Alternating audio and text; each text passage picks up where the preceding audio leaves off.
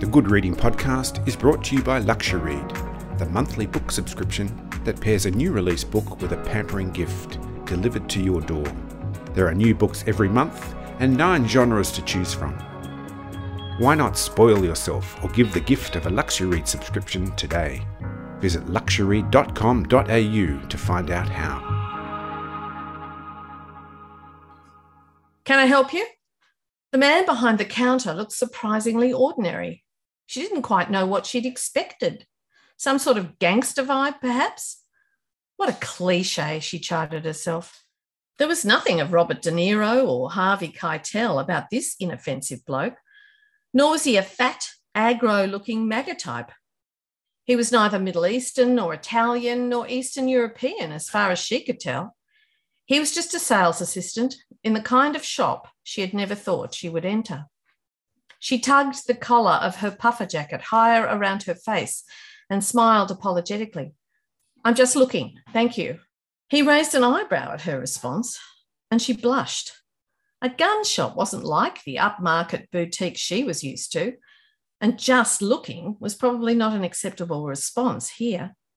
In a boutique, it meant give me time, and that was exactly what she needed. Time to absorb her surroundings, to calm down enough to do what she had to do. Jane Currow, AM, is a Walkley Award-winning columnist, author, novelist, broadcaster and social commentator. Today I'm talking to Jane about her first novel for adults, The Mother. Welcome to the Good Reading Podcast. Thank you for having me. The Mother has a very surprising opening. An ordinary woman in a puffer jacket enters a gun shop in Wollongong. That really took me by surprise. Good. It was intended to take you by surprise and to make you think, okay, this is no ordinary mother. This is not going to be the kind of thing, a book about the kind of thing we automatically go to when we think of the word mother. And yet, weirdly, as you get into the book, I hope this is what the reader finds, it is also about what it really absolutely is to be a mother. And it's also about love, or the nature of love, different kinds of love, how love changes from infatuation to obsession. But when does love become power? It probably always has an element of power in it. If you think about the kind of power that a mother has over an infant, for example, it's quite enormous. But also, if you talk to any new mother, they'll tell you the infant has got an awful lot of power over them. So I think power is always part of love. And if the love is healthy and more positive than negative, because I don't believe in love that is entirely wonderful. You know, it's always got shades in it.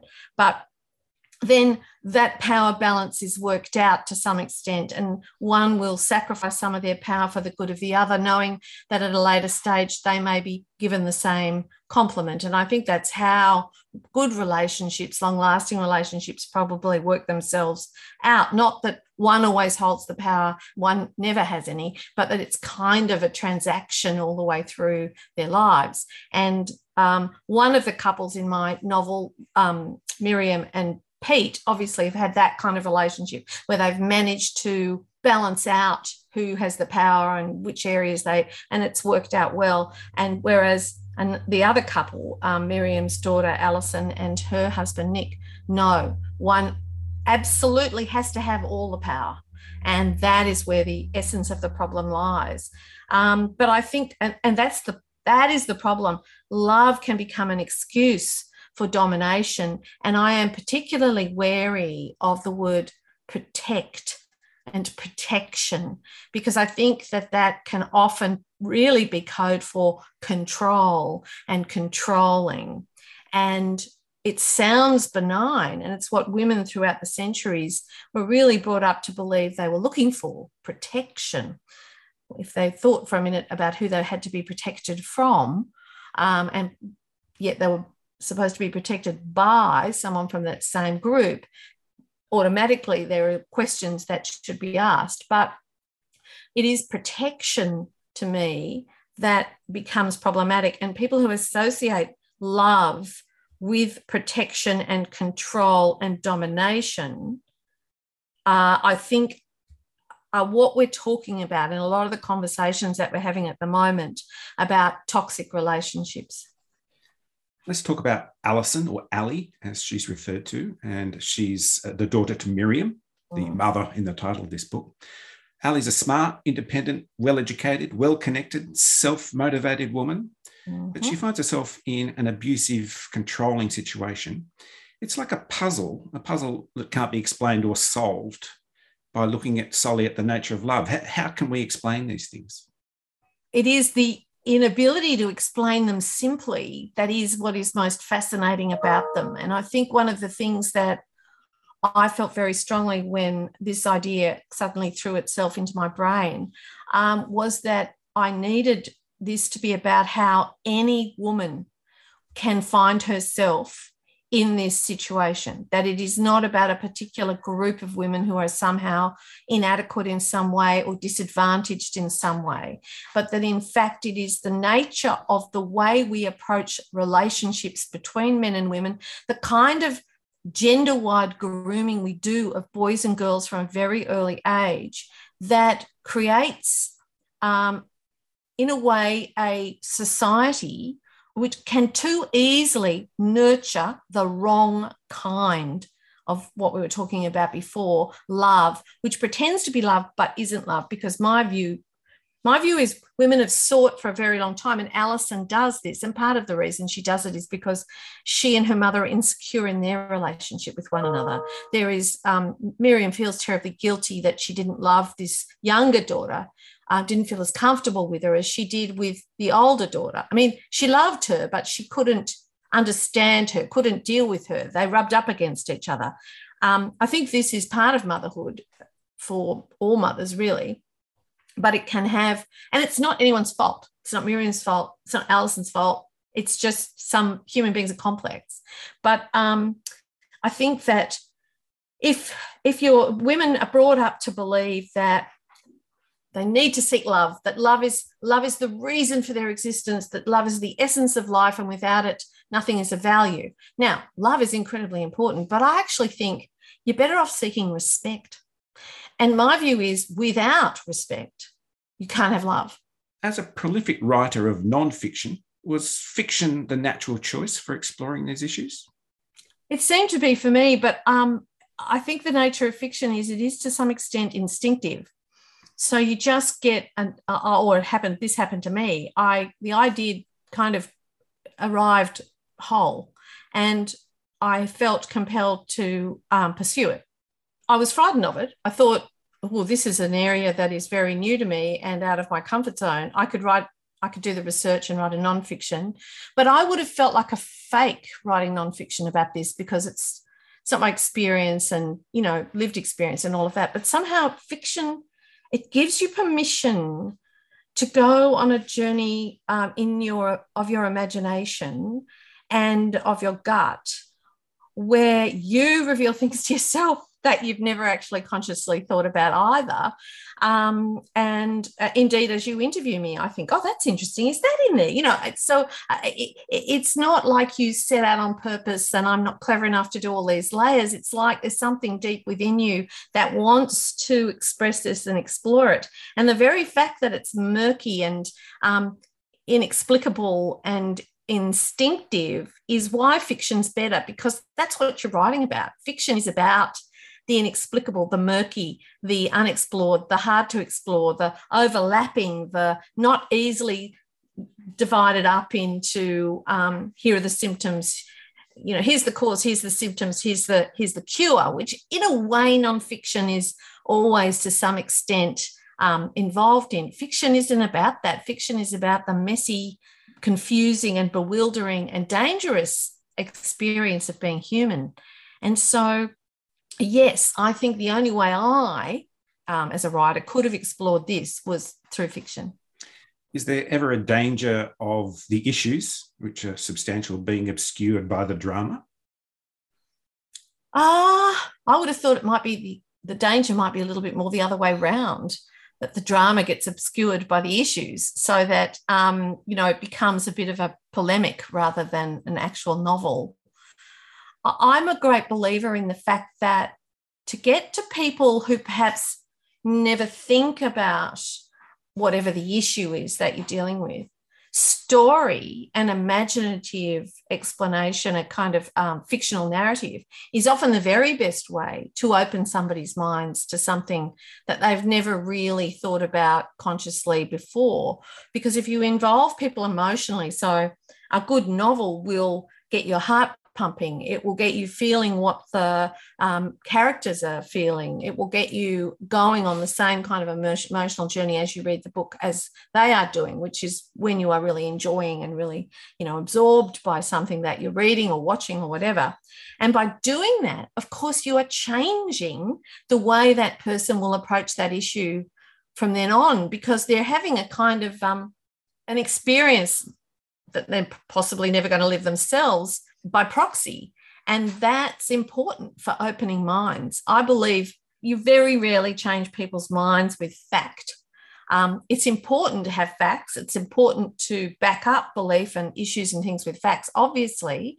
But in the end, it is emotions that change minds. And fiction is the vehicle par excellence for dealing with emotions and getting people to feel what you want them to feel. One of the things that's most powerful is the obstacle of the law. You really reveal the complexities of the law as a real obstacle to the safety and the well-being of your characters. Do you consider it an obstacle? I think it's yes, and I think it is considered an obstacle by people who work in the sector and by people who find themselves the victim of this kind of thing. And yet, at the same time, that's not as easy as saying, oh, we just change all the laws. I mean, I'm actually a great believer in innocent till proven guilty. I do understand the complexity of judging people, and I do understand that the law cannot be proactive. It can't assume that an act of violence is going to happen because it might not happen. So you can't punish people in advance. And so whatever legal tools we use are always going to be imperfect and in a way necessarily imperfect. I mean, the judge is summing up in the court case where she says, but Nick hasn't been able to put his side of the story. So we can be as sympathetic as we like to Miriam and Alison, and we can believe them and all of that, but we haven't heard. We haven't heard the other person's point of view. I believe as much as I believe everything else.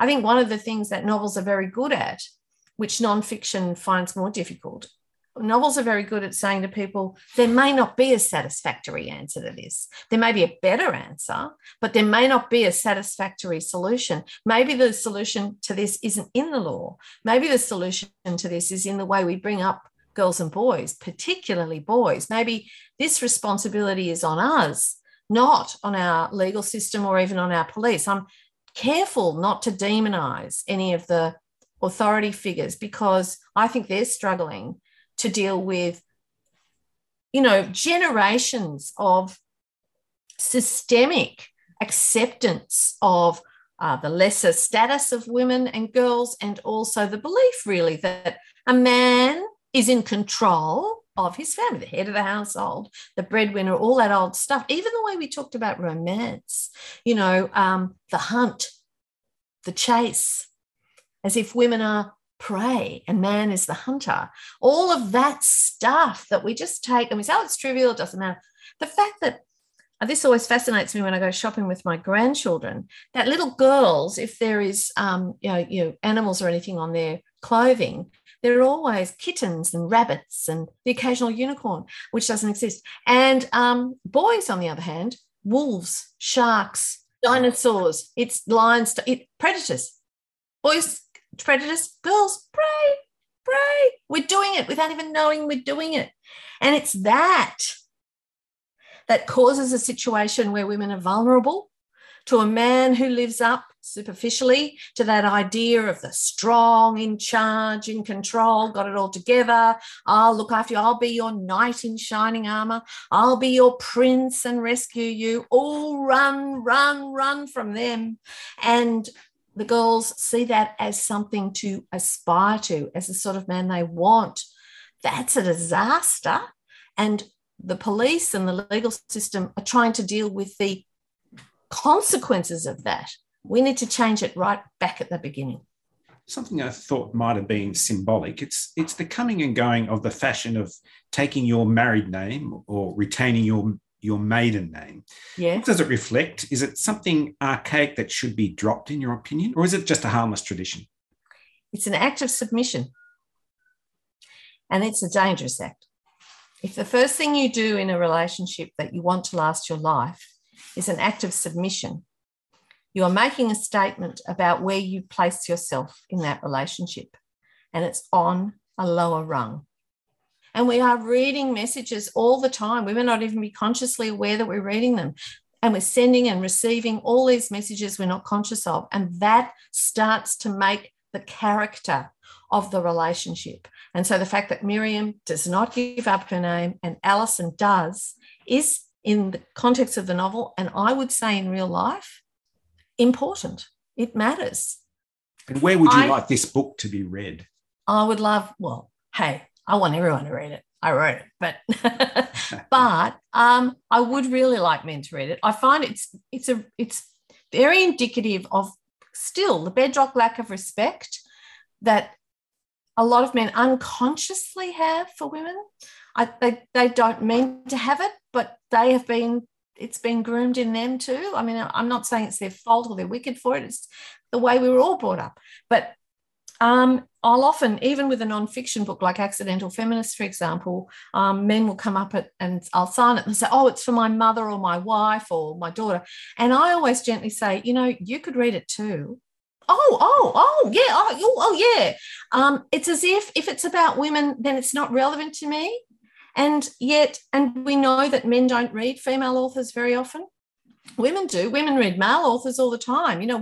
We're fine with that. So I would like a lot of men to read this. I suspect a lot of them won't, but I would like them to. But I don't want to pander to them. I don't want to start writing fiction to attract the guys. That wouldn't feel true to me. And also, that's not the point. We don't want to make fiction written by women less attractive to women and more attractive to men. We're just cutting the women readers out. What we want is men who read books to actually be more open-minded and to push themselves out of their comfort zone and try reading more female authors about female subjects. And I think they might find, A, they enjoy them, and B, they learn quite a lot and that they're not under attack. I've been talking to Jane Caro about her new book, The Mother. It's published by Allen & Unwin and is available at goodreadingmagazine.com.au. My name's Greg Dobbs, and thanks for listening. This Good Reading podcast was brought to you by LuxuryRead. Why not spoil yourself or give the gift of a LuxuryRead subscription today? Visit luxuryread.com.au to find out how.